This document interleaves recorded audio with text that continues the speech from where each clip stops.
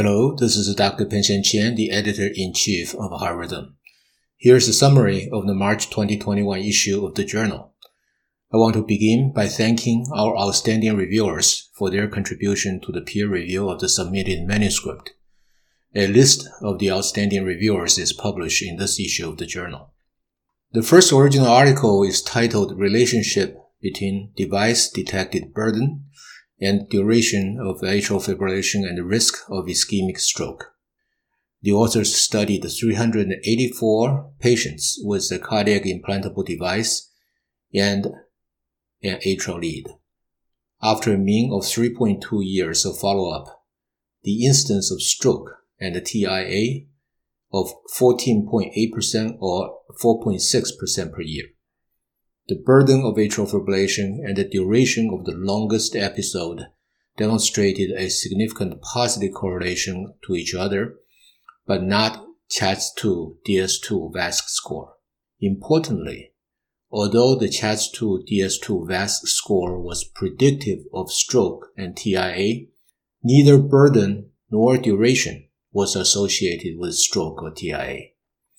These data suggest that among patients with CIED-detected atrial fibrillation, once AF occurs, stroke risk seems to be predominantly driven by underlying risk factors and not by the amount of AF measured by either the burden or the duration.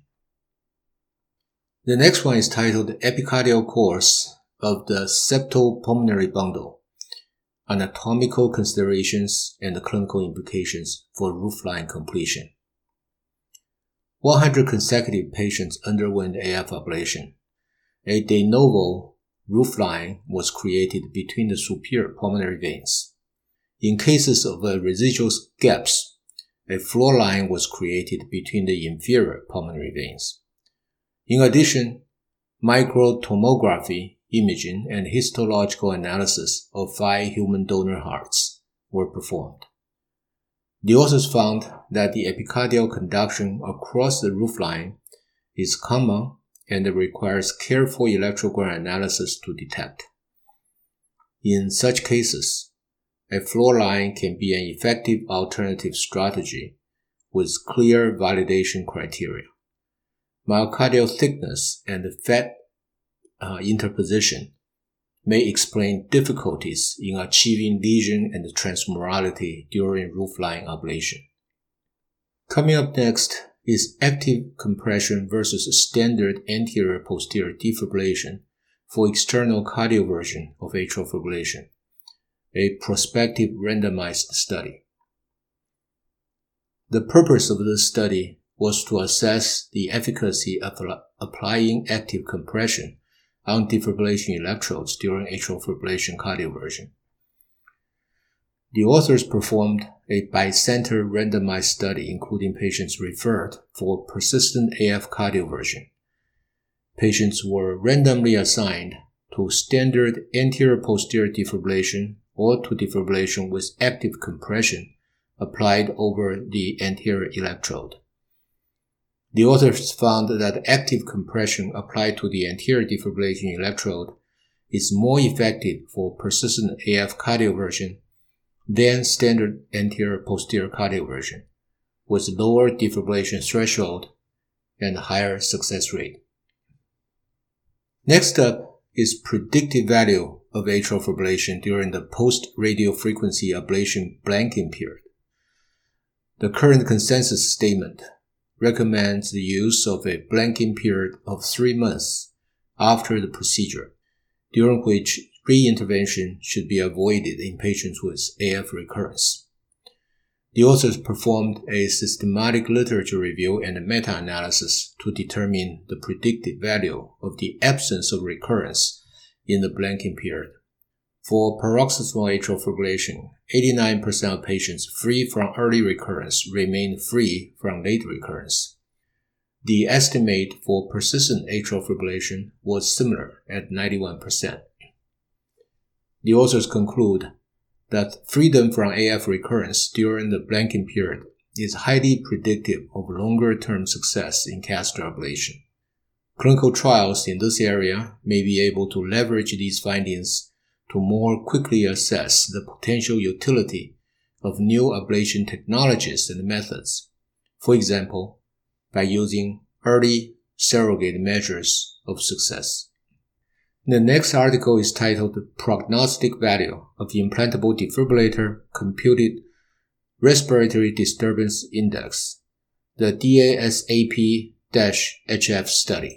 The diagnosis and treatment of sleep apnea in patients with heart failure, or DASAP-HF study, previously demonstrated that the Respiratory Disturbance Index, or RDI, computed by the apnea scan algorithm accurately identifies severe sleep apnea in ICD patients with heart failure. The authors assessed the instance of clinical events after 24 months and investigate the association with RDI values. The RDI calculated at 1 month after implantation was used to stratify patients below or above 30 episodes per hour. The endpoints were all-cause mortality deaths and a combination of all-cause death or cardiovascular hospitalization. Among the 265 enrolled patients, 224 had usable RDI values. After 2 years of follow-up, the authors found that in heart failure patients implanted with an ICD, higher RDI values are associated with death and cardiovascular hospitalizations. Device-detected severe sleep apnea independently predicts death. Up next is subcutaneous versus transvenous implantable defibrillator, an updated meta-analysis. The purpose of this study was to conduct an updated meta-analysis comparing SICD versus transvenous or TV ICD. 13 studies comprising 9,073 patients were included in the analysis. There was no statistically significant difference in the risk of the primary outcome between SICD and TV ICD. Patients with SICD had a lower risk of lead complications and major procedural complications, but a higher risk of pocket complications compared to those with TV ICD. No significant differences were found for the other outcomes. The authors conclude that in patients with an indication for ICD without a need for pacing, TV ICD and SICD are overall comparable in terms of composite of clinical relevant device-related complications and inappropriate shock. Coming up next is percutaneous management of superior vena cava syndrome in patients with cardiovascular implantable electronic devices. The authors report their experience with transvenous lead extractions in the setting of symptomatic CIED-related SVC syndrome. Over a 14-year period, more than 1,600 transvenous lead extractions were performed in a high-volume center. Of these, 16 patients underwent the procedure for symptomatic SVC syndrome. After extraction, 6 patients, or 37.5%, received an SVC stent. Balloon angioplasty was performed before stenting in 5 cases, or 31.3%.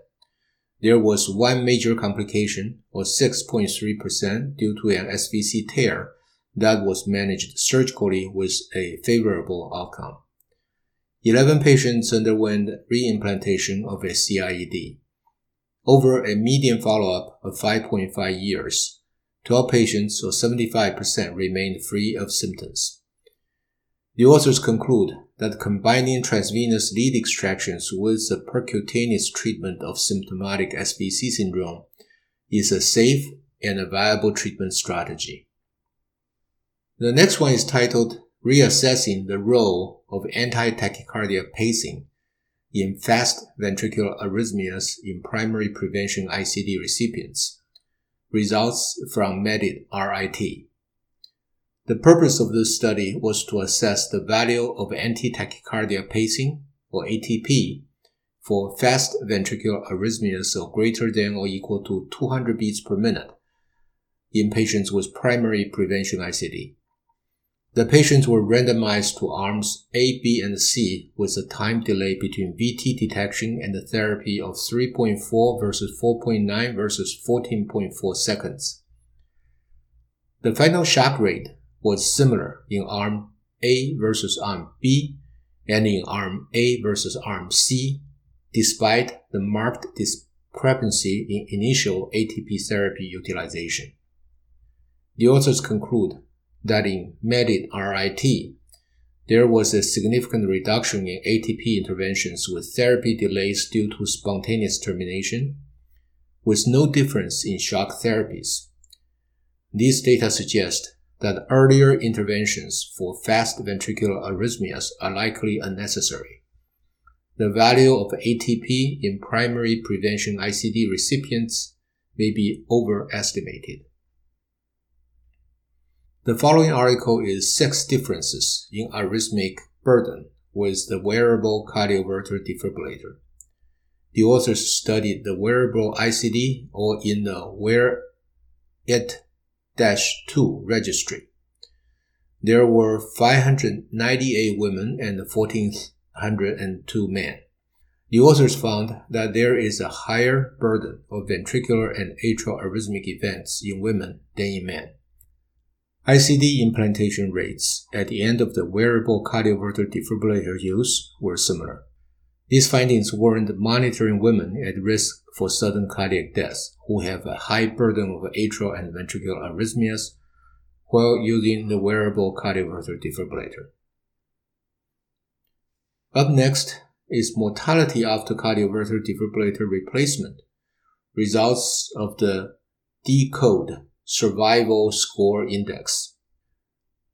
DECODE was a prospective single-arm multi-center cohort study of 983 patients who underwent ICD and CRT-D replacement.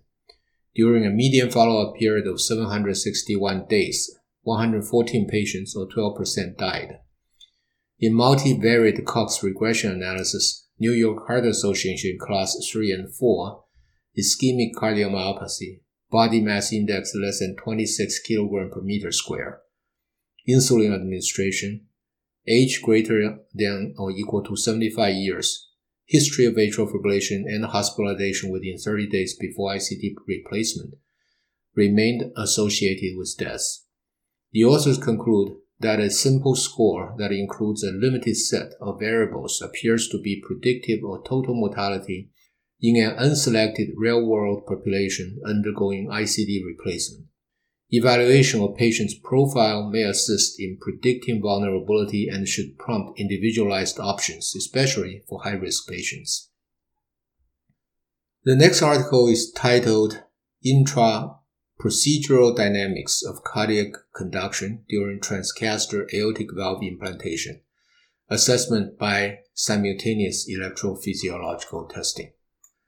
The purpose of this study was to characterize the impact of transcatheter aortic valve implantation, or TAVI, on the conduction system as assessed by simultaneous EP testing. The authors found that between baseline and the implantation of the valve prosthesis, there were significant increases of HED interval and QRS duration, but no increase of AHA interval. Implantation depths positively correlated with QRS prolongation, but not with changes of AH or HV interval. The authors conclude that electrophysiological testing during TAVI shows impairment of infranodal AV conduction by balloon predilation and valve implantation. This impairment is positively correlated with valve implantation depths and results in an increase of QRS duration with mainly LBBB pattern on surface electrocardiogram. Coming up is identification of important risk factors for all-cause mortality of acquired long QT syndrome patients using random survival forests and non-negative matrix factorization.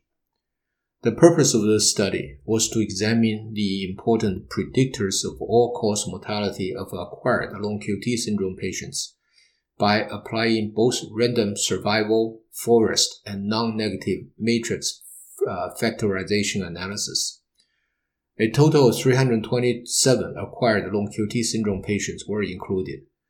The authors found that cancer and the serum potassium calcium levels can predict all-cause mortality of acquired long QT syndrome patients, as can ECG indicators including JTC interval and QRS duration. The use of random survival forest and non-negative matrix factorization analysis significantly improved mortality prediction. The next paper is three-dimensional guided selective right ventricular septal patient preserved ventricular systolic function and synchrony in pediatric patients. Non-fluoroscopic three-dimensional electroanatomical mapping system, or EAMs, have been developed to guide cardiac catheter navigation and reduce fluoroscopy. The authors performed prospective analysis of children and adolescents who underwent EAM-guided selective RV pacing. 32 complete AV block patients underwent selective RV septal patient with narrow paced QRS and low radiation exposure. Follow-up over 24 months showed preserved LV function and synchrony. The authors conclude that EAM-guided selective RV septal pacing is a feasible technique associated with preserved LV systolic function and synchrony and low radiation exposure in pediatric patients with AV block. Coming up is impact of myocardial fiber orientation on lesions created by novel heated saline-enhanced radiofrequency needle tip catheter and MRI lesion validation study. 11 dogs underwent catheter ablation using a heated saline-enhanced radiofrequency, or SERF, needle tip catheter system. 43 of 57 lesions, or 75.4%, were transmural and lesion depths reached approximately 90% of LV wall thickness. Lesion volume showed a positive linear correlation with power multiplied by radiofrequency time index. Maximum width and maximum length of all lesions were distributed in the middle layer of LV, where myocardium runs circumferentially. The authors conclude that this catheter showed feasibility in creating transmural LV lesions. More importantly, SERF lesions extended along the myocardial fiber orientation. The following article is repeated exposure to transient obstructive sleep apnea-related conditions causes an atrial fibrillation substrate in a chronic rat model. The transient OSA conditions were simulated by intermittent negative upper airway pressure, which was applied in sedated spontaneously breathing rats to simulate mild to moderate OSA. The authors found that acute simulation of OSA was associated with reversible atrial oxidative stress. Cumulative exposure to these transient OSA-related conditions resulted in AF substrates and was associated with increased AF susceptibility. The authors proposed that mild to moderate OSA with high night-to-night variability may deserve intensive management to prevent atrial substrate development. Next up is a paper titled The Frequency Spectrum of Sympathetic Nerve Activity and Arrhythmogenicity in Ambulatory Dogs. The authors used radiotransmitters to record static ganglion nerve activity, subcutaneous nerve activity, heart rate, and blood pressure in 6 ambulatory dogs. They found high, low, and very low frequency oscillations of the nerve activity. The high-frequency oscillations in blood pressure and heart rate correlate with high-frequency oscillations in sympathetic nerve activity and are present at all times. High-frequency oscillations can be overshadowed by the much larger low-frequency and very low-frequency burst activities. Paroxysmal atrial tachycardias occur only in time windows where low and very low frequencies were the dominant frequency. In addition, the frequency spectra determined in the subcutaneous nerve activity reflect that in the stated ganglion nerve activity. These above original articles are followed by a contemporary review titled Cybersecurity: The Need for Data and Patient Safety with Cardiac Implantable Electronic Devices. Dr. Günther Breithart wrote a viewpoint titled The Dawn of Radiofrequency Catheter Ablation for Cardiac Arrhythmias as the third entry in our series of articles to celebrate the 30th year of RF ablation. Dr. Barry Maron wrote a viewpoint article titled The Guyton Affair, 15 Years Later. That paper is followed by a historical vignette article titled Celebrating 50 Years of the Lithium Power Source for Cardiac Pacemakers, written by Dr. Harry Mond. I hope you enjoyed this podcast. For Heart Rhythm, I'm Editor-in-Chief Dr. Peng-Shen Chen.